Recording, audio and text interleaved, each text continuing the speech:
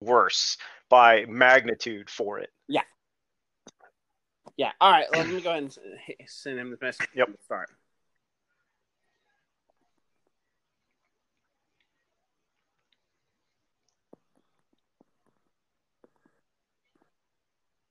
All right. Hey, everybody. Welcome to the Good, the Bad, and the Nerdy Movie Podcast. It's the 12 Days of Star Wars, and we're up to the 10th day of Star Wars. That's right. 10 grilled porgs. That's right. It's The Last Jedi. The movie that most people either... It's probably the most... I wouldn't say divisive, but it's definitely the one that everyone has the most personal opinions on, which is interesting because it's either you really, really love it or you hate it or you have really mixed feelings. There is no kind of, and it's interesting. I've been reading more and more people are going into, I really love it after they've given it more time to digest. So right now we got Will online. We hope Bruce will show up later, but Will, what's your first take? So I 100% agree. This is I think this is a divisive movie. I think that very few people come out of this movie going, yeah, it was all right. You tend to have the strong emotions and the strong opinions about it, and I agree that over time it has become more accepted as a film, because when it first hit, boy howdy, there were some serious hot takes. People hated this film, and or they absolutely loved it. You're right. And then there were people like me who kind of had a mixed bag of emotion, mixed bag of feelings about the film, and some analysis. The more I think about it, the worse I hate the parts I hate, and the more I love the parts I love. Does that make sense? Oh no, that actually makes perfect sense, because that's the issues. Like, there's some part that, now, is this the best Star Wars movie? No, but I will also be up front. This is my second favorite Star Wars movie. It's number 2 on my rankings.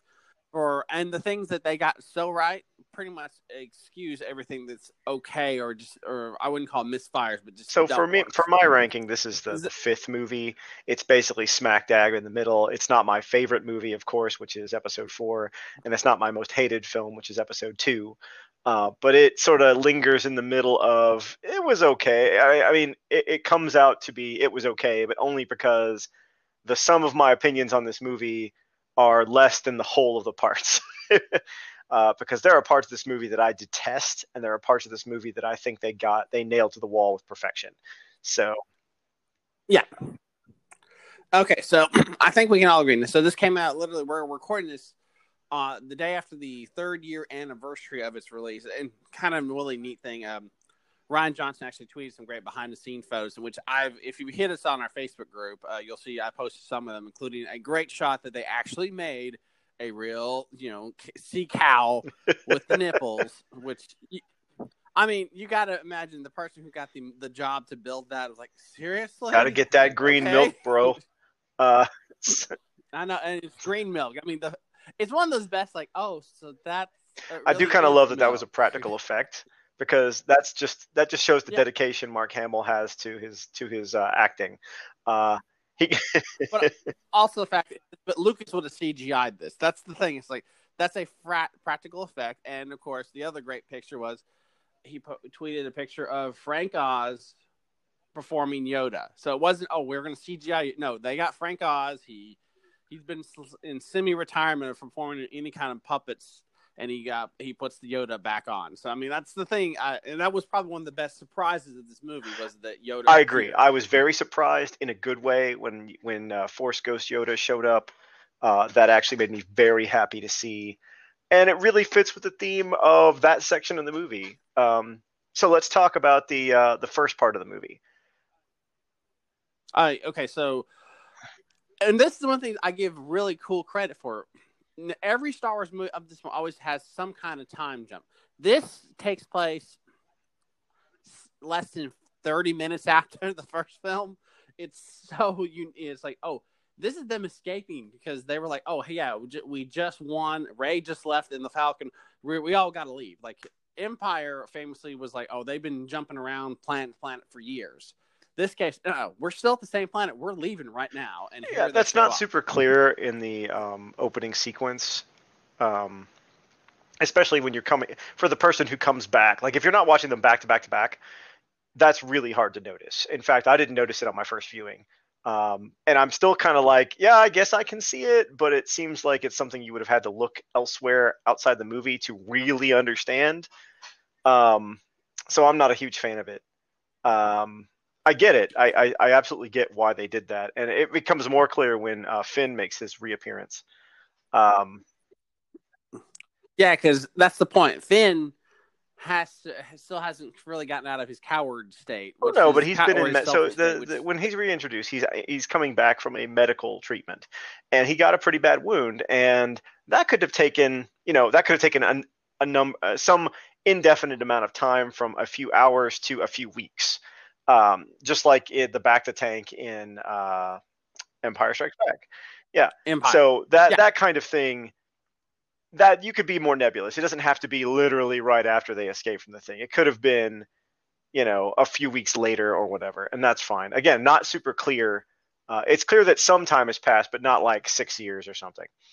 No, it's in a few, at most it's been a couple days, because everything that in the last few minutes of Force Awakens, we got the R2 woke up. He had the other half of the map, and Rey and Chewie leave, and that's pretty much where it kind of ended, with them heading off, and of course that great shot of her finding Luke on. And we'll come back to that in a bit.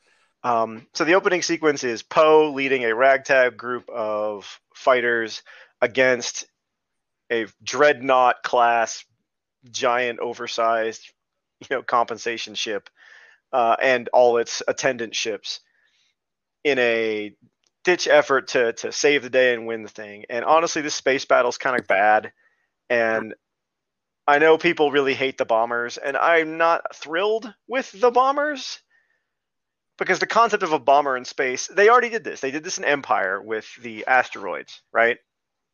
And so I can kind of get it. This is a really big ship. It probably has a weak gravitational field. If I eject these munitions, out of my ship, it's in space. They're going to keep their momentum. So you could. Well, they have magnetic. They're if you pay attention, they're supposed to be magnetic bombs. So they don't act like magnetic bombs, which is my problem.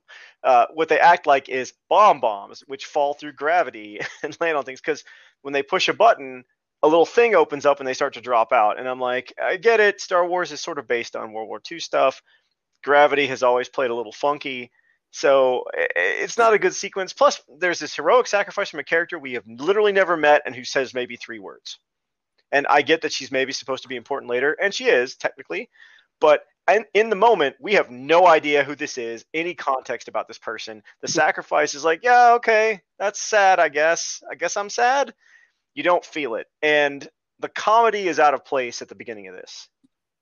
The slapstick comedy. I mean, the holding for that whole bit is a little out of place. I think it's out of place. It's out of place. I have a feeling that was really more. I don't think Rian Johnson wrote that as much as Oscar Isaac. And they just left it in. That. I think they're trying to go for that Guardians of the Galaxy. Haha, look at us subvert. Yeah. And that's something we should point out. This is only a couple years after Guardians of the Galaxy, and Rian Johnson writes comedy a lot in his movies. Like, that's something we hadn't really addressed. Is okay. So when this movie was announced, Rian Johnson had made Looper, which I think you and I both agree, probably one of the better time travel movies. It's pretty good. I think it has its flaws, but ultimately it's a very enjoyable watch, and I recommend people go see it. Yeah, and of course, he famously made the movie Brick, which is a crime drama set in a high school, which kind of set him on the map. And he made a couple other films that were more like action mystery comedies. And since this time, he's made Knives Out, which has become a huge kind of breakthrough film for him. And we've already covered it on this podcast about Knives Out. If you've not seen it, it's on Amazon Prime. It's one of the better mystery comedies of all. Yeah, I hear it's very good. I haven't seen it because time is hard right now, but oh, I know. If you get a chance, watch it. It's easy. It's an easy watch, and it's got a lot of wow, this is some funny dialogue and some really good acting. But this opening sequence basically sets up Poe's arc for this film, right? And I don't think the arc is bad. Poe being a hot. Poe having to learn a lesson is a fine story beat. It's fine. However, this also sets up Poe as being a dumb idiot because, and I don't mean being a dumb idiot because it's based on prior characterization. In the prior film, he was definitely a little hot-headed, but he was relatively intelligent. He came up with plans. He executed them well. He learned. He could follow orders, but also take his own initiative. This movie represents a little bit of a step back in characterization for him, and that's because he was supposed to die in the last film, and then didn't. So they had to sort of shoehorn him in this role. And while I do think the lesson that his arc is actually decent in how it ends, I think the path they took to get there. Honestly, Poe's arc is one of the weaker elements of this film, and it's not the weakest element of this film, which says a lot about my opinions of a lot of parts of this film. Poe's arc is not great because Poe's arc requires him to act like an idiot and other characters to act like morons. Anytime your plot could be solved by all the characters sitting down for 5 minutes and having a cup of tea and talking through their feelings, you have made a mistake in your writing. Yeah, no, so I will counter that, which is Poe had the ability to listen, and he demonstrated he won't listen. So what's going on when it comes to the whole bit where Leia demotes him, and then Holdo won't tell him what's going on? It's because it's a demonstrating a problem he's had in the past. Is you tell him something, and he'll just he's the lone wolf kind of thing, and he's supposed to be the commander. They're trying to teach him. But they're in the case where they're having to teach him on the fly. I will agree they probably should have just told him what the plan was, but he also wasn't telling them, "Hey, I've got this we got this solution." He doesn't tell them. Oh, that's another problem. He's also an idiot.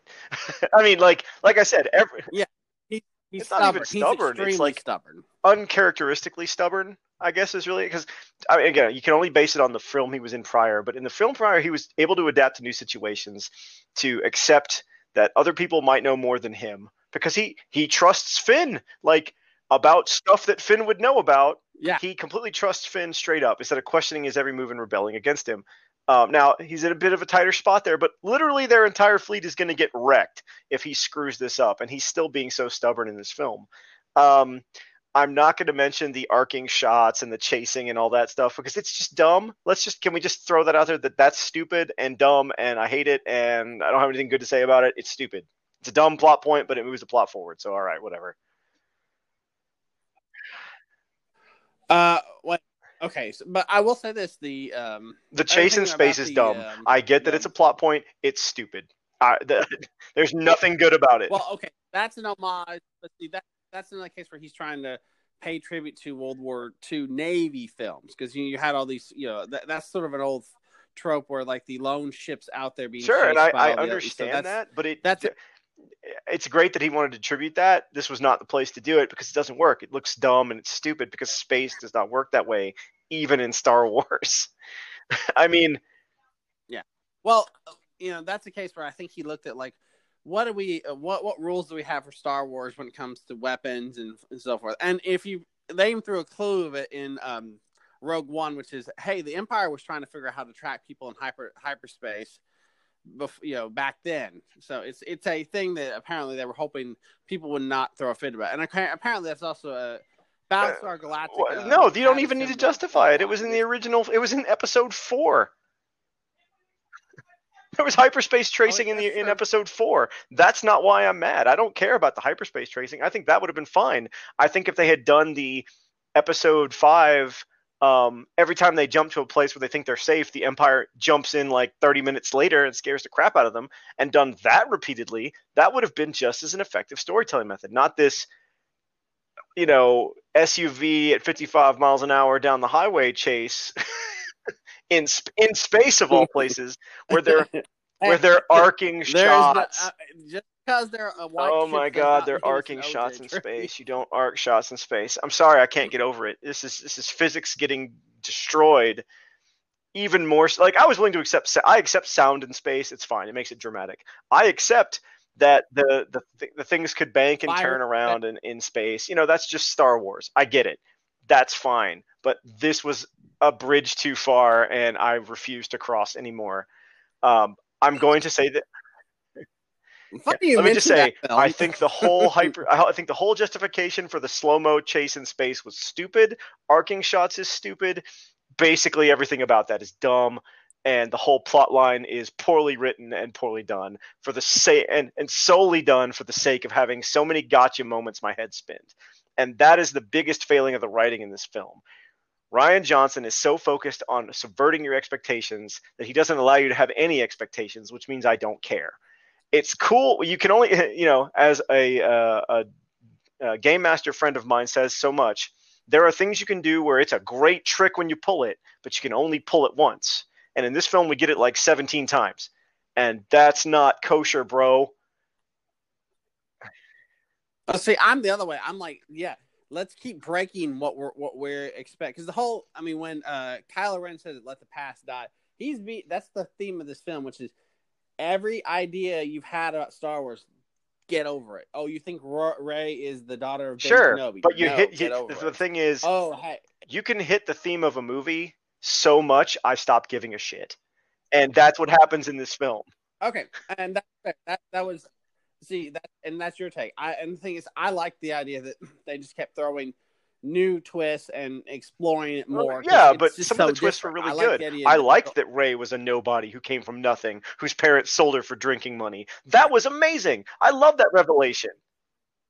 That actually is legit too. Right, it feels legit. It feels good. That's a good subversion. You know what's not a good subversion? It's not so fun. Everything contriving to bring Finn and Rose to the fucking spaceship after a complete boondoggle of a side quest that did nothing and accomplished that helped nobody and accomplished nothing.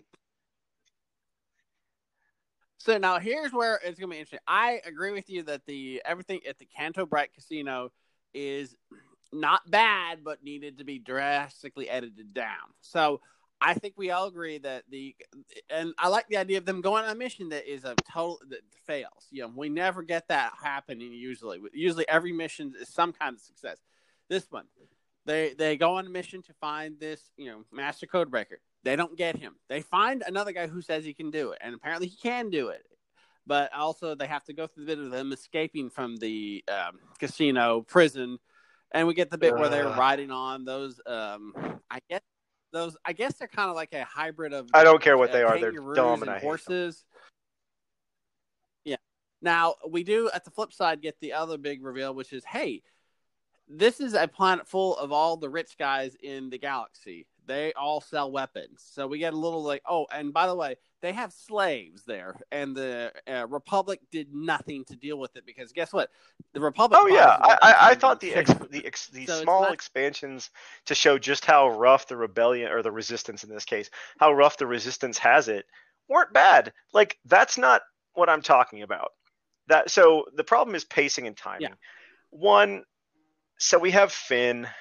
And so let's talk about Finn's arc. Finn's arc is over in 30 seconds and then gets put on hold for like 45 minutes and then shows back up at the end. And that is incredibly bad pacing for his arc. Well, I think it's in a case where they've got ideas for him, but are they wanting to pull the trigger on it? Which is, does he, and when we get to the next movie, it's more of a case where they really didn't again, wasted potential. Finn's character arc could have been so good. And I honestly thought it was going to end on a high note. I thought that his arc was going to actually be decent. And I was like, yeah, this makes sense. This is a good ending for this character's story. I'm not thrilled with every part of it, but this would be a good ending. But nope, we don't get that either. Anyway, God. Yeah, I think he wanted to write a story. He wanted to write Rose's story, but he had to have Finn. No, you don't. You don't. We could have easily just picked up Rose and followed her story. And her story is, and as much as I think Tran did a great job acting in this. I think Rose as a character is not bad. I think Rose's use in this movie was wasted. She had a really good, really strong opening sequence, which really established her character, and I liked it. And then the rest of the film is faffing about. Well, but then again, it's a case where we thought this was going to happen. We didn't. We thought it was going to happen. It's too many of those. If I can't set expectations for your film, I stop giving a shit because I know I'm going to be wrong. And then I'm not invested. And then I don't care. This is exactly what happened with Robert Jordan's books. He kept trying to subvert shit, and it took forever shit to come out. B, it was 800 pages long every time he released a book, and most of it was over the course of a span of a day, and there was so much braid pulling and other nonsense. But he kept trying to subvert our expectations too much, to the point where I stopped caring and stopped reading the series. Yeah. Yeah. So when you talk about everything about Wheel of Time, you're speaking to, and I didn't even make it through the first book, so I completely understand the frustration. Same thing if you're a Dark Tower fanatic like I am. It's like there's a point where you're like, oh man, I love what he's doing, but it's also like I can't figure out what he's doing, so I don't care. If I can't figure out at least some direction, you can surprise me some. There's a certain point where if I'm too surprised, I don't care anymore, because I know that any expectations I have are completely shattered. So why should I build any expectations? And by not building expectations, I don't build any connections to the things I'm watching. They're just things that are going to happen, and I'm watching them. They're not exciting beats in the story of a character. They're simply things that occur with these characters that happen. And that's what I mean about they did it too much. There are scenes where they don't do that, where they subvert your expectations just enough. Rey in the cave is a great parallel to episode 5. That sequence is great. That sequence is wonderful, and I love the snapping fingers. I love the effect. I love the effect on her psyche. I love Luke's reaction. It's simple too. It's not a big, we don't even have to have her fighting a Vader thing. It's just her dealing with the fact that she doesn't know. And the dark side is feeding on that and preying off of it and throwing it in her face and laughing at her. And it's a wonderful sequence, and I loved it. And then we cut back to stupid Canto Bight and the stupid guy putting coins in the R2D2 or BB-8, excuse me. And I'm like, they're the same damn character. BB-8. I mean, can we just get over? I love BB-8. He's cute. He's a great design. But man, he plays the same role as R2D2, and it's really frustrating. Yeah. By the way, fun fact, that actually was Mark Hamill in a motion. Oh, it sure was. I love that. I was going to mention that, actually, but thank you for catching me up on that. Yeah. So see, that's this has this movie's full of weird Easter eggs, but that's the beauty part. I like the fact they have weird Easter eggs, like the milk callback. That's the thing fandom for years. Like, what is blue milk? We still don't know what blue milk is, because this was green. I just it's green milk with the yellow removed, clearly. But it's like it's milk. You got to see. I mean, that's a nice little side thing. I love it. It's a 3-second scene. It's actually a wonderful characterization. I'm going to talk about the good stuff. Yeah. I swear I'm going to talk about the good stuff, and I'm getting all the bad out early so I can talk about the good stuff and be in a good mood at the end of this podcast. Because I got to talk about the pacing. The pacing is bad. Let's talk about Leia. I love that they explicitly show on screen that Leia has Force powers.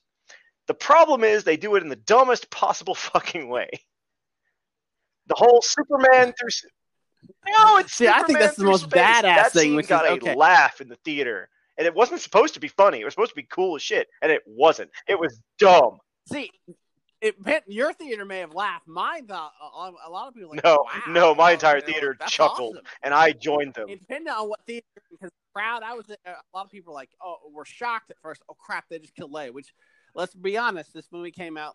This was the last thing Carrie Fisher did. So when you see her die, when you see we think is her death, it's I mean the whole crowd was shocked. That was a shock. I will admit that moment. That is a good moment from the chase scene, is when Kylo Ren hesitates and then his wingmen blow up the bridge. That's great. That's a great character moment for Kylo Ren, and I thought it was fantastic. And it's a great moment for Leia too. They done Admiral Akbar dirty. They done Admiral. But that's the thing. I love the fact they did do that. They picked Akbar to do it dirty, because it's almost like, wait a minute. Well, we really love Admiral Akbar, but he really was only into the one movie. So who would you rather see get killed? It's a funny bit. But it's also this kind of thing could happen if he's sitting on. No. I get that it's fun, Jedi. But it's not fun either, because dude doesn't even get that many lines. He says like 3 things and dies like a chump. And you know what? In Star Wars, the cool characters don't die like chumps, except for one. And we already talked about him. His name is Boba Fett, and he's a chump. Anyway, I'll get to that. Well, that's what I hear, and I hope it's good. I haven't seen it yet. God, her flying through space, it just looks so dumb, and it's so frustrating. Now, Apparently, they tweaked it. They tweaked it. Originally, it was you're supposed to see her create a bubble of around herself. Which Well, I'm let glad me they pitch kind a of left scene that to you. part Let out. me I like pitch the that idea scene to that you in a way that would have been just as awesome, gotten you to the same place, and really been a much better display of power, right? So she's clearly a powerful Force user, clearly, okay, based on the fact that she woke up from she being could be. being out in space, flew her ass back into the ship, and sealed off the ship behind her to get oxygen. Cool, awesome, possum. So let's pitch that scene again. The missiles hit, the bridge explodes, we keep all that. The next thing you see is Leia possibly burned from the explosion with like blood running down her nose from strain, with her hand out, holding parts of the ship, together, and keeping some people like suspended in midair so they're not being sucked out just long enough for a crew to rush in, save the few people she could, and have her, as soon as everyone's safe, she says something like, all right, they're safe, and like collapses and is horribly wounded and bleeding from the eyes and shit, right? That would have gotten the same points across and would have been a much more interesting scene. I don't even care about Akbar. I mean, yeah, it would have been cool to see Akbar live, but he wouldn't have, like, you could even have him where she's straining and Akbar's like holding on and he just looks at her and like lets go and flies out into space and dies. That would have been cool too. That would have been fun. It's not Admiral Akbar dying, it's that he died like a chump. You see what I mean? And okay. See, now I like the idea of them trying of Akbar right. basically letting himself so go that's good, and it would have gotten the same point across that she's a powerful Force user. It would have gotten across that she hurt herself using her Force powers to survive a catastrophic event. It would have shown Akbar in a heroic light because he would have sacrificed himself so she wouldn't have to try to keep holding him, and it would have gotten her wounded, which is what the plot needed. So that scene is 1,000 times more interesting, in my opinion, than what we got, which was the bridge blows up, everyone gets sucked out, Leia flies back, the end. Sorry, I just think that's not good. I love where they got. I love where they went. I hate how they got there. Yeah. So we get the idea if she's in a coma or at least she's in medical. She is incapacitated for some period of time. That's what the story needed. That's where she ended up. Yeah.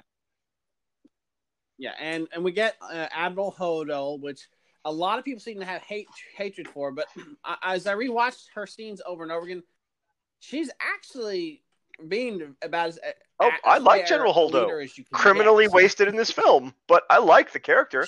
I think she's. But she gets I'll get to that. I'm going through the bad, and I'm going to get to the good, and that's my transition scene.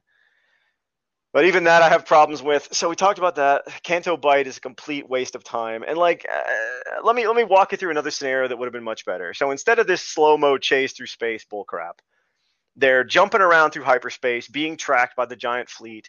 They know they only have like a window of an hour or two, or maybe 30 minutes before the Empire finds them and shows up, right? So they're jumping here and there, trying to escape. They're running out of fuel. I don't even mind the running out of fuel bit. That's been established that could be a thing in Star Wars, so that's fine. That doesn't bother me. I know a lot of people fixate on it, but it doesn't bother me. But they're running out of resources, whatever that resource is, fuel or power or whatever. And they're being chased, they're in a bind. These are the story elements we need to set up. And so in that 30-minute window, they send off a little ship to go hyperspace away while the main fleet draws all the attention. That would have been fine, but that should have been done way earlier in the film. And who do you pick? Well, you pick Finn. He's recovered from his adventure. He's a known element. He can operate by himself generally. But you need to send him back up, and Poe can't go because he's too busy. So we send this new up-and-coming plucky Rose, who's trying to prove herself after the death of her sister and show that she's got what it takes to she's grieving in her own way, but she's still determined to see the resistance through. And that would have been a cool buddy cop story. And maybe they go off to Canto Bight for like 10 minutes. They don't get the one guy, they get the other guy, and they come back. And then you cut away, and you don't have 45 minutes on that stupid planet doing stupid shit. Yeah, so I think you and I both agree. Edit it down. Now the whole bit with the the escape sequence on the animals, edit down. But I do love the fact that we do meet the kids, and I think because I think we can all both agree. Well, no, you don't, because he's completely relevant to the next film. So there you go. Well, see, there when we get to tomorrow, the next episode, we'll have a great discussion. Well, they completely blew it. Anyway, you could cut out a ton of stuff. Yeah, it's a nice feel-good sequence, but you absolutely could have done that. You could have done a montage of children all over the Empire, looking up in the stars, listening to the story of Luke Skywalker, and maybe like the last one you show, it visits Force powers. It didn't have to be that particular kid. It didn't have to be on Canto Bight. It didn't have to be any of that crap. You could have excised that entire planet completely, pulled all those story beats and put them somewhere else.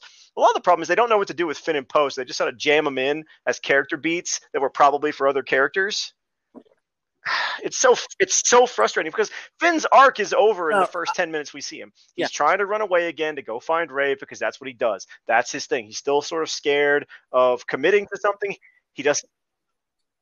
Yeah, he doesn't know how to commit to a cause. Right. And then Rose basically tasers him, tells him, "You're an asshole." And he's like, "Oh, yeah, I guess I am an asshole." And then that's his whole arc. But then they pause. Like, you think that there would be this big revelation or have a big moment. But then the movie goes on pause for 45 minutes in his arc while he does stuff, but none of it matters to his arc. You see what I mean? He just does things. No, like I said, when it comes to Finn, I think we can both agree they just weren't certain what to do with him after the first movie. If he didn't survive, if he had died, that would have been a thing for like that would have been a huge thing. I mean, that would have been a bold choice. Let's put it that way. Yeah. I mean, I would hate to lose John Boyega because he's a great actor and he was great in this role. I just think that he's wasted. Anyway, so that's my rant on Finn and Rose. Rose is wasted entirely in this movie. She serves no purpose other than to give.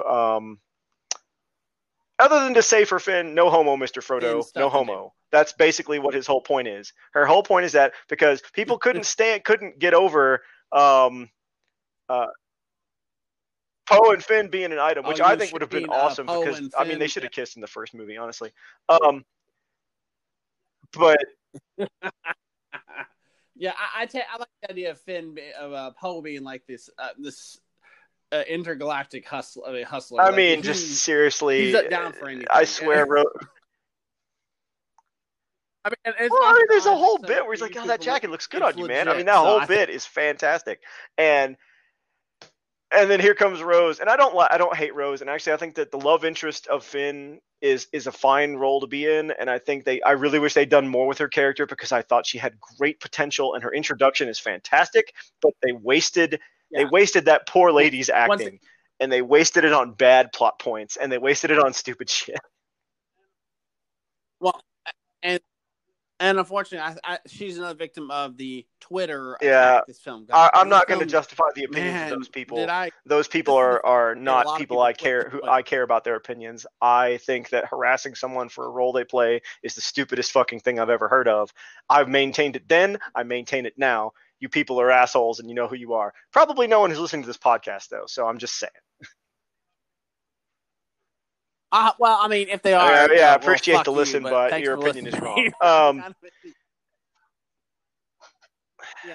But see, therein lies the problem, and Disney sort of did not realize, as they were getting into making these films, social media and trolls and basement dwellers, they are never satisfied. So, but let's go on. Well, almost. I'm getting there. About the good, so, I told you I had a lot to say, and I'm going to say it all. It's going to be a long one. I will transition into the good, though. I promise you. So we're following the plot line. Stuff has happened. A quick aside: Captain Phasma is the coolest character who was completely wasted, even more than all the other wasted characters in this movie. Why did you do her? You did her dirty, Disney. You did her dirty too. Her and Rose both got done dirty, but Rose isn't coming till the next movie. I'll get to that then. Anyway, so that whole sequence is a complete waste. It's kind of neat, but it's stupid. Moving right along. Everything where Rey and Finn and Rose and all that shit are on the ship, on the bad guy's ship, is dumb and stupid. Moving right along. So, the coolest visual sequence in Star Wars, and I mean all of Star Wars, like all of it, is in this movie. And it is Holdo's sacrifice. And it is visually, I mean, you want to talk about a theater that literally chuckled through the Supermaning bit that Leia did There was dead. You could have heard a pin drop in that theater. It was beautiful. I loved every part of that sequence. It was so good. And honestly, I thought Yeah. Holdo was great there, but you know who would have been better there? You know who would have been a much better choice to be in that scene? See if you can guess. No, Leia. Leia Poe? would have been so good in that role. It would have been the perfect send off. It would have been such a powerful moment. Leia should have been in that Yeah, sequence I would. because otherwise Holdo is wasted. Holdo is a sacrificial lamb. I get that, but I also like the idea that okay, so this is not a case where they had expanded universe stuff about her saying that she would do these insanely crazy, risky things. And you know that at the Battle of Jakku, she was like one of the big savers because she did these crazy, risky stuff. That's what her character was always was supposed to be. Is this insanely like when the going gets down, she makes the most riskiest decision. Well, that's cool, but you know right. what? And none of that comes guess through what? in the film. And that's my problem. I know.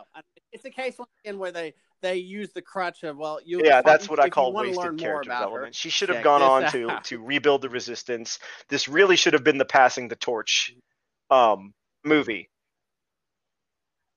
I agree with you. I like the idea of it being passing the torch, but it's they like, should have. They absolutely should have. From a story perspective, it would have made perfect sense. So that's the.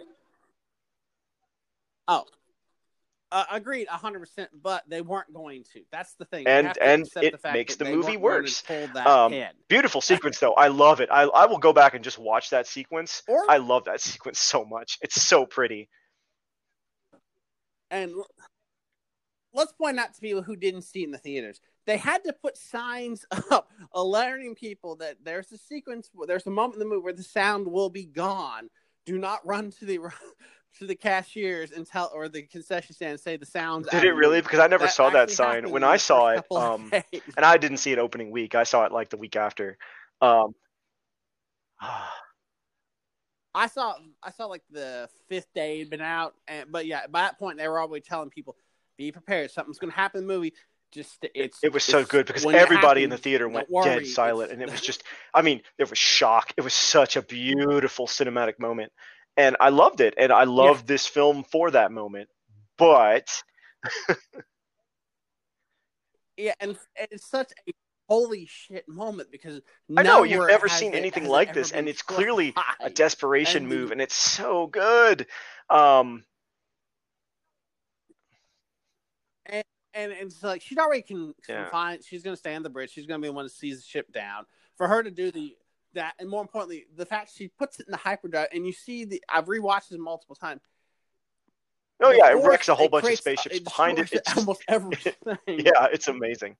It's not just one. It's not just the main ship. It wrecks everything because I could nerd out about this sequence for a long time. I'm not going to because this is one of the things I actually love in this film, and I'm getting into the good stuff. I swear to you, Tom, I'm getting into the good stuff. Yeah, but like I said, that's a case where physics guys can say yes. If you went to light speed in that situation, this is what would happen. It's so like the most like they actually took some. It's such a beautiful moment. Anyway, other things I really loved about this movie. I love grumpy ass Luke. I love him, and I'll tell you why I love him. Because if you look at what Luke has learned from his previous mentors, Obi-Wan Kenobi and Yoda, he is acting. People say, "Oh, Luke's so out of character." I'm like, no, he is not. He is exactly where he needs to be. Think about what happened. He failed with Ben Solo. We know that's a failure. We see it like from multiple perspectives. Another thing that was really good, we got to see that from multiple perspectives. That was a really good choice. Really good choice. I love that in movies. I love the whole person describes it in their way. Yeah, the Rashomon thing. And you know what else? There's an episode of Batman the Animated Series that does that, which is absolutely fabulous, and everybody should go watch that. That is correct. It's a really good episode. But they do that here with that sequence. But anyway, Luke fails, right? So what does he do when he fails? He runs off to an abandoned planet to sulk. That's what he does. Obi-Wan Kenobi runs and hides. Yoda ran and hid. Luke runs and hides. I mean, he's just basically following what his mentors did. And then Rey shows up, and he's like, "Hey, I don't know who the hell you are," because he doesn't. He has no idea who the fuck she is. She's a rando who somehow brought him his old Who doesn't lightsaber, and he's care? like, "Who the He, hell are you?" And he's like, I don't want and that he lightsaber. I he lost my subverts the hand holding that expectation the lightsaber. right way, just like Yoda did in Episode 5. So clearly, he's learned a lesson there. And all the while Ray is basically Luke is trying to drive her away. He is trying to drive her away, but he's also teaching her. Like you pointed out earlier, he's teaching her with everything he does. Now, he's not necessarily teaching the best lessons, but he is teaching, and he's following the same style that Yoda did. He's letting her get into situations and then seeing how she reacts. And there's even a dark side cave, which is amazing. And that sequence is also really good. I really love that sequence. And honestly, Luke's fears are justified. He's like, "You went right for it. What happened?" That's so weird because he's kind of isolated himself from the Force here. It's Yeah, he's completely gone. He did not right. feel Han And he dying. doesn't He was know. like, Well, to be "Where's fair, Han?" Han's not Force sensitive. And So him not feeling it, but he's so out of practice, he doesn't even think to feel he doesn't even think to feel the emotions. He has to ask. He doesn't know something's wrong. He's out of practice, and it shows, and it's so good. And he's grumpy and surly, and he's who I aspire to be in my old age. Retired. I want to sit on my porch and yell at children and tell them to get off my lawn and drink my crazy green milk and get it in my beard and be a slob. And then chop down a rock hut with my lightsaber. Yeah, basically, it's so good. And grass. Yeah, and as I was watching that again, I was thinking, this is kind of like in Crouching Tiger, Hidden Dragon when he's hitting her with the stick. It's like he's teaching her the most like you are completely using your abilities wrong. You don't know what I can do stuff with a stick. It's a really good sequence. I love everything on Octo, really. I mean, some of the slapstick doesn't land, honestly, where Ray is continually cutting the houses of those whatever creatures. Yeah, I mean, I laughed, but at the same time, it was you could have cut that, but it's fine. It doesn't bother me. The porgs are the porgs. I mean, you either love them or hate them. I think they're cute. Are the porg. To eat them. I do think that bit of slapstick actually works pretty well. If that had been the only slapstick in this movie, I probably would have been happier with it. I think he did because you're not going to waste food, but he probably felt bad about it. He'd already cooked it. I mean, it was already seasoned. You're going to let those seasonings go to waste? I'm not going to do that. No. But this is also when Rey and Kylo are talking and having in a really clever bit of I would just say plot story writing. They develop this a really clever way to get them to have scenes where they can talk to each other, but they don't have to talk to each other in each other's space. They're both in a place of safety from their perspective, and I thought that was very clever. I thought it was really interesting. Although I admit that Thirsty Adam Driver is the funniest thing I've ever seen in my life.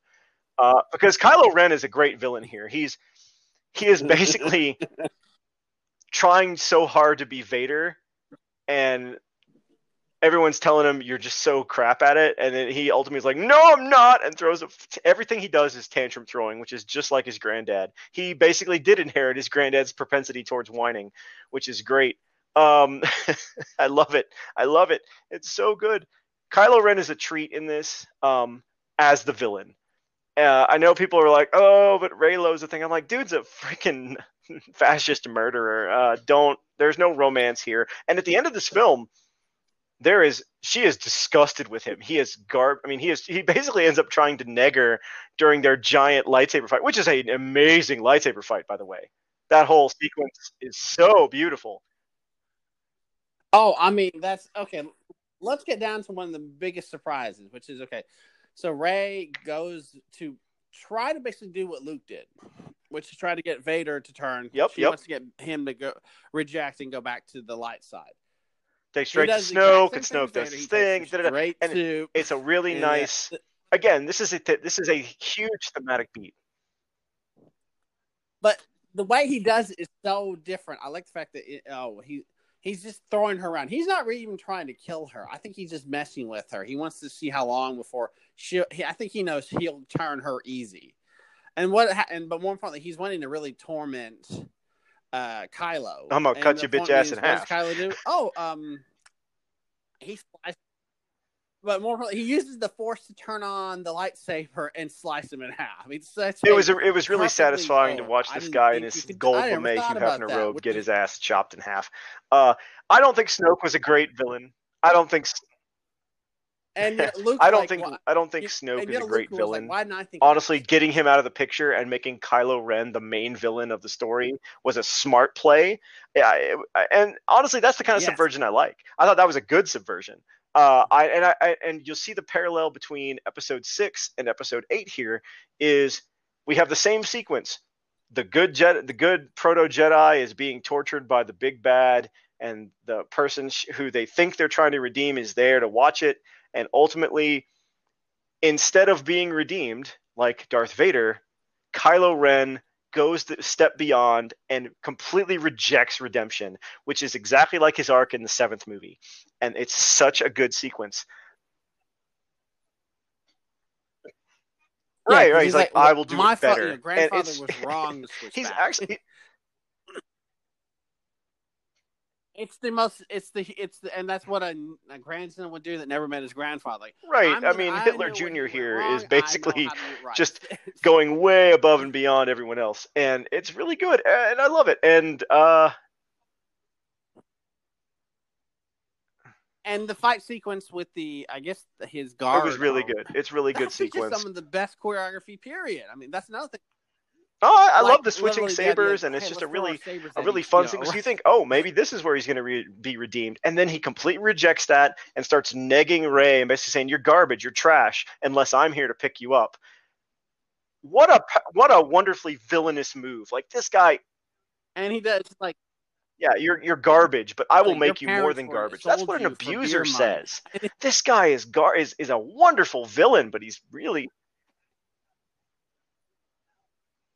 He knows exactly. She is a bit, but then she rejects him, and you can see the rejection in her eyes when she's escaping, when she's taking that lightsaber away. She's leaving him, and he's just left basically holding the bag as she completely rejects everything he's about and gives him the Force fuck you.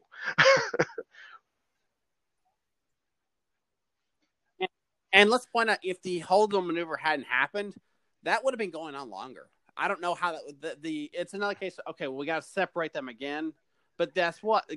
That's the point. You have to keep breaking them apart because this fight's got to continue one more time. And I give them credit for letting it. Okay, now we're just gonna have a tug of war. It was a really good sequence. Let's split them. It's a good parallel to the last movie, which is another example of Rian Johnson looking. I'm going to throw in my patented Ryan twist. I will repeat this, but I'll throw it in. You might say he twisted his Johnson a little too much. Yeah. But so yeah. So then we get and then of course we get everything on Crate, which I will say I have complaints about Crate, so we're getting back into some stuff that I'm not thrilled with. I honestly thought this is where Finn's arc was going to end. That he had learned. I did too, but we forgot. We really haven't brought up. Well, Yoda knew what was going. Yoda knew it was up. I mean, yeah, but I do like the. I do love. I do love the return to angry puppet Yoda. I think that he is completely in character from his Episode 5 appearance, and I can feel that relationship. He's come back to see his old student. His old student's in a real bad place. His last student maybe, but still his old student who's in a bad place, who's just trying to do the right thing, is just trying to figure things out. And he's like, look, I can offer you a little more help, but you got to help yourself, and I'm going to hit you with the stick until you do. And they sit there and they basically and he imparts a very it's sort of the life lesson that Captain Picard gives to Data, which is you can try and do everything correctly and still lose, and that's just how life is. And Yoda gives a similar lesson, which is eventually your students will outgrow you. You have to let them go even if you think they're wrong. And it's a really poignant little moment. And again, all the stuff with Luke and Rey and Kylo Ren is great. It's everything else I tend to have a problem with. Yeah, and we were talking about this. We talked about this before recording. If they had made this a Disney Plus series, just that sequence, I think there's you're a making me perfect come around on plan it, right Tom. there. I really do think this would have worked better as a mini series, especially because it felt episodic in a lot of places. Yeah, and I think, and you can tell everybody was like, you know what? I wish we had more for this. So, and then that's kind of where this and with Solo and all these where they start to go, yeah, maybe we need to stop doing these just standalone movies or try to continue stuff. Let's start exploring. Let's do them as miniseries. Let's explore. Yeah, let's look at what like a Marvel comic miniseries would be like. Let's do this. Yeah. And guess what? So out of that we get the Mandalorian. Yep. And now we have, and we're recording this after the big Disney announcements, and we know there's a Kenobi series in the works. We know there's an Ahsoka series in the. I mean, all these. Well, they could still are screw up the better landing on those, but in I look series forward to form are exploring them. I happening, have Disney and that's Plus, something. and while I have a 7-year-old child in my house, and into the far future, I will probably have Disney Plus for a long time. Oh, trust me, like my Disney Plus account has a lot of Jesse clicks and Mickey Yep. Mouse clicks and Frozen 2 clicks than it does Star Wars. But That's right. that's also why So they have let me talk Kindles about and we have separate Crate a little accounts. more. Salt Hoth. You just summed it up perfectly. This is Salt Hoth, but it's not done well. The little speeders are dumb. They're fine. Yeah, I get that they're pieces of crap, but I mean, piece of shit because they it was can't. an abandoned base. Like this was never used, and I like the idea. Is okay, we didn't use the space. We didn't leave anything of any value there. It's those details I like. I agree with you that the actual let's go charge at him is a. I think Finn. That could have been Finn. I mean, he didn't necessarily have to die in it, but I do think that he should have been. His arc ended there. His arc was, I finally learned to believe in something so much I'm willing to sacrifice myself for it.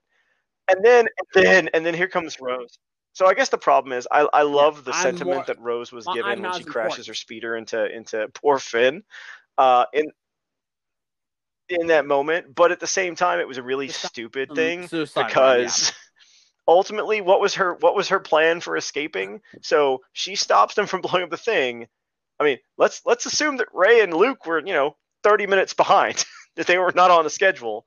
What happens then is everybody else dies horribly, and they get captured or get killed. Well, so her plan was bad. She was just basically rolling some dice and hoping they would come up. You see what I mean? Well, we got to remember that too, though. As this is happening, the Millennium Falcon shows up, so they all right, but that Luke's doesn't appear until after Rose crashes into Finn. So there's No. The Falcon shows up before Rose crashes into Finn. Finn's like everyone else is pulling off because like, yay, the Falcon's here. All the because and that's when Rose stops her. Okay, everything else chases after the Falcon. So that's when Rose goes, because that's when Finn's like, okay, I still think that was the end of his arc. But his arc was like, even how it ended, his arc was done. His character is over. He's had his arc. So where does he go from there? Well, as we'll see in the next movie, he doesn't. But we'll get back to it. Yeah, and they're how can we write a better? I can write a much better film. I'll tell you that. I mean, I'm not a professional film writer, so maybe I'm being overly confident there. But I think that a lot of the elements in this film and the next one, I could have gotten to the same place through a much more interesting path, because the paths we get are not interesting. And I have a real bone to pick with some of the choices they make in the next film, but I'm not talking about that. Anyway, so Crate is fine. I don't hate it, but I think that a lot of bad choices were made. But to the moment though, which is okay. So suddenly Luke appears. Now at this point, we were like, okay, his speeder's been. I mean, his X-wings submerged in the ocetion. He said he wasn't ever leaving. So I was like, man, he's looking. He had time to shave and everything. He's home. Yoda's told us. You notice he's in his old black outfit from his haircut. Return of the Jedi. It's a callback to it. It's a callback to it. It's close to his old black, and now It's callback. It's callback. So we get all this, and he Yep. walks in. He goes up to Leia. It's they a make really that little sweet. joke Honestly, about it's a her really hair, sweet moment. and it's Everything like there. I he mean, gives yeah, her people the are like. dice, which I love the fact. I mean, everyone's like, so he made the dice out He of Force kisses her 2? I head, was like, which is you know what? great. Shut up. It was a really sweet moment. You know? Yeah. So yeah, and then C-3PO acknowledges him. And everyone's else like, Luke Skywalker's here. And then he walks out there, and they're like, what's he gonna do? Harmy, And yeah. early in the And that movie, was a really. like, what am I gonna do?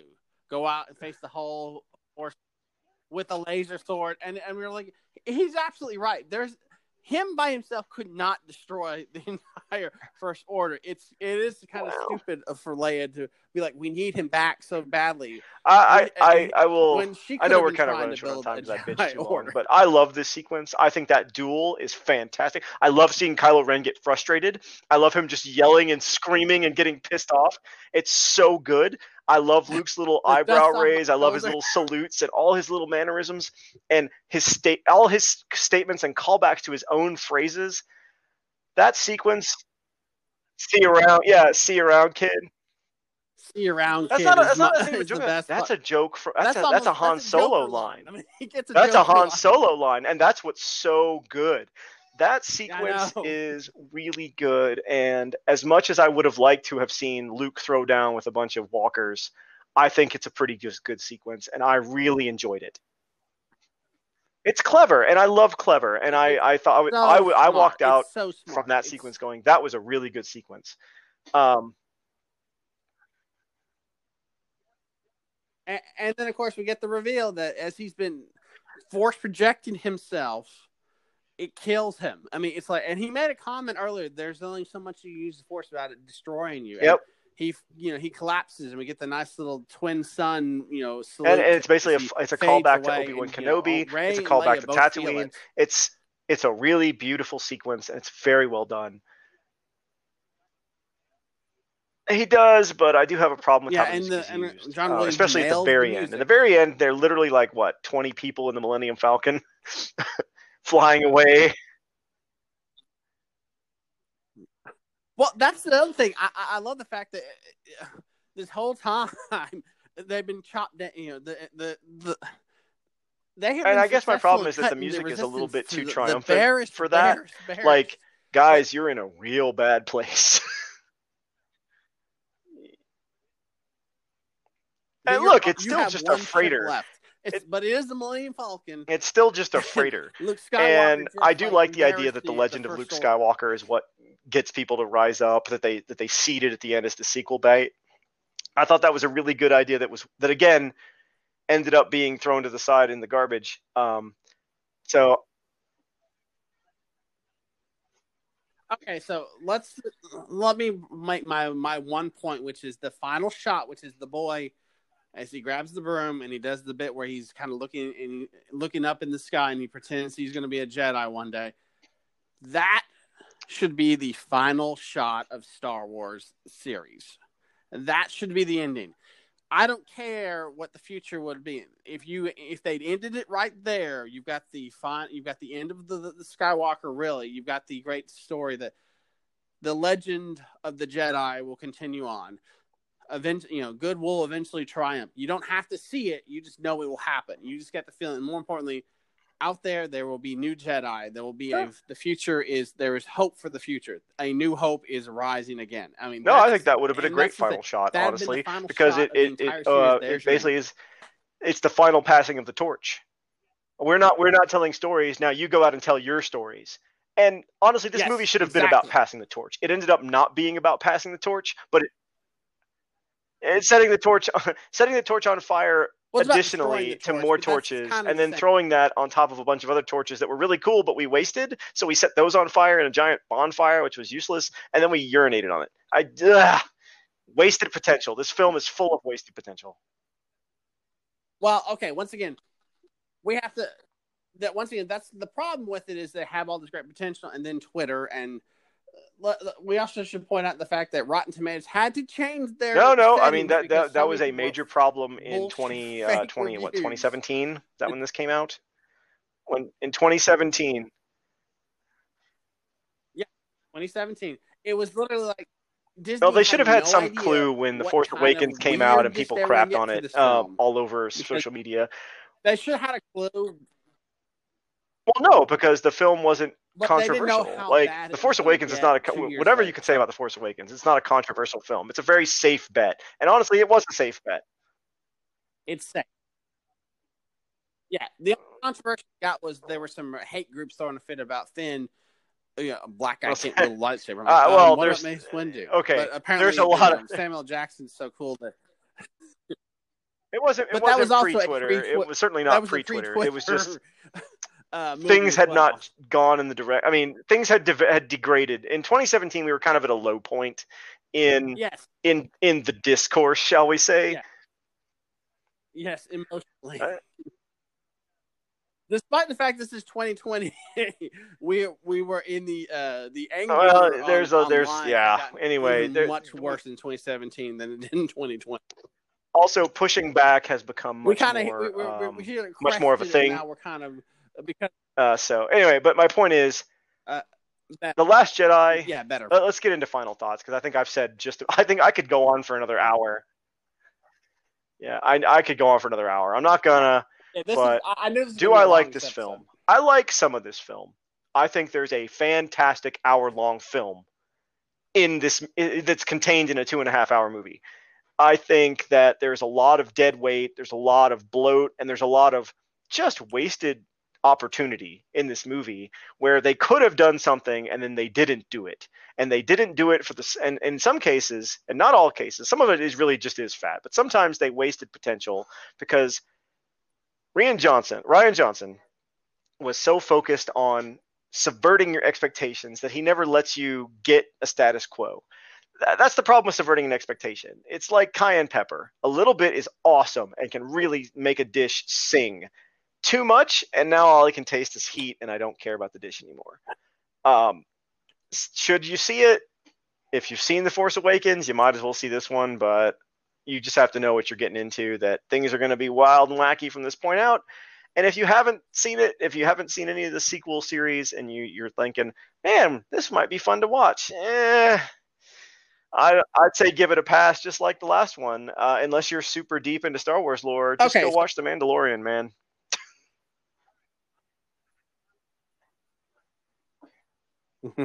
All right, so I will counter that with saying this is my second favorite. As I said before, this is number 2 on my ranking. Empire's number 1. This is number 2. So New Hope's number 3. So for it to be in that level shows where I think they made so many risks. They took so many creative decisions, and I agree with you. There's a lot of twists, but it's the least safest of all the Star Wars films.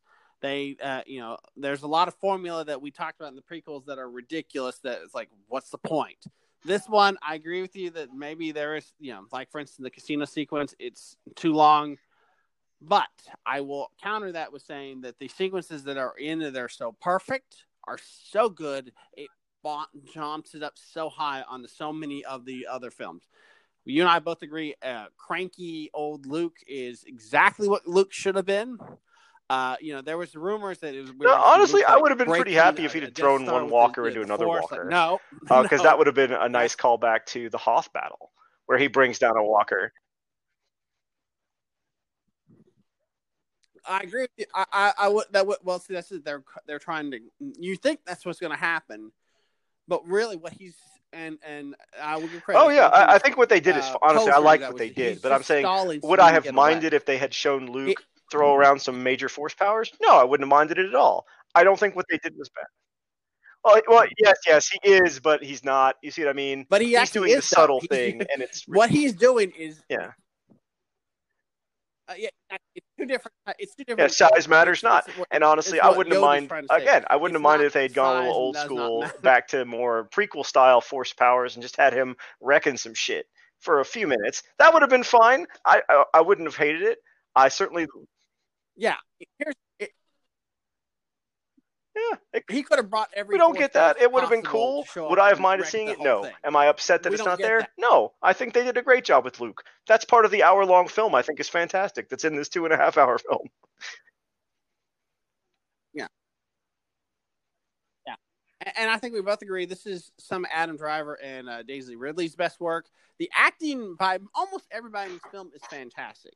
We both agree that there's some side character and some bit parts that are well, the dialogue is hammy. not great. I think acting and the delivery of that dialogue are fine. I think that the actual dialogue in some places is rough as hell, but the performances are great. Tran is great, Boyega is great, Ridley's great, Hamill is obviously great.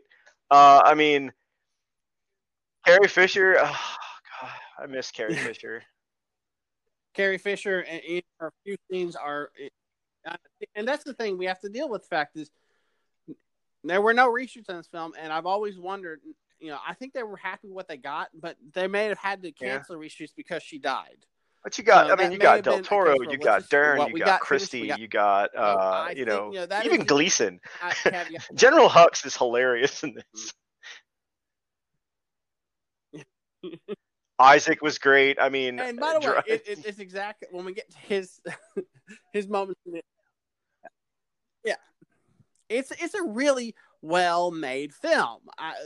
Despite the hate, you're like, but as we agreed, you're not gonna. You may not love the whole film. You may not like it at all. But it's the film. Yeah, they did take a risk, and I think it paid off in some places, and I think it did in others, and that's fine. You know what? Take risks with Star Wars. Do it. Do it. Do it. Anyway, sorry. God, I love me some Palpatine. But so, yeah. So when we get our final, we got two left. We have the one, which is the the Rise of Skywalker, which hopefully will Bruce be able to join us back for that one. We'll have an interesting discussion of what was going on with that film.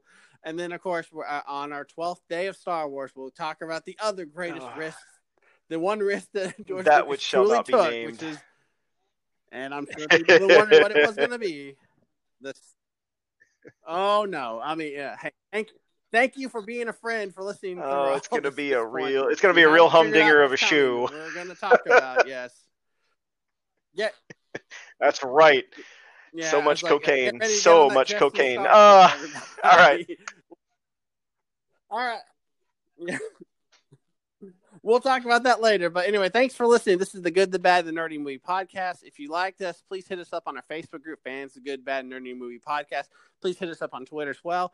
If you have if you still have a hot take about Last Jedi, and Lord knows there's articles written as of today, please hit us up and tell us more about it. Thanks for listening. And Will. No, we're not going to.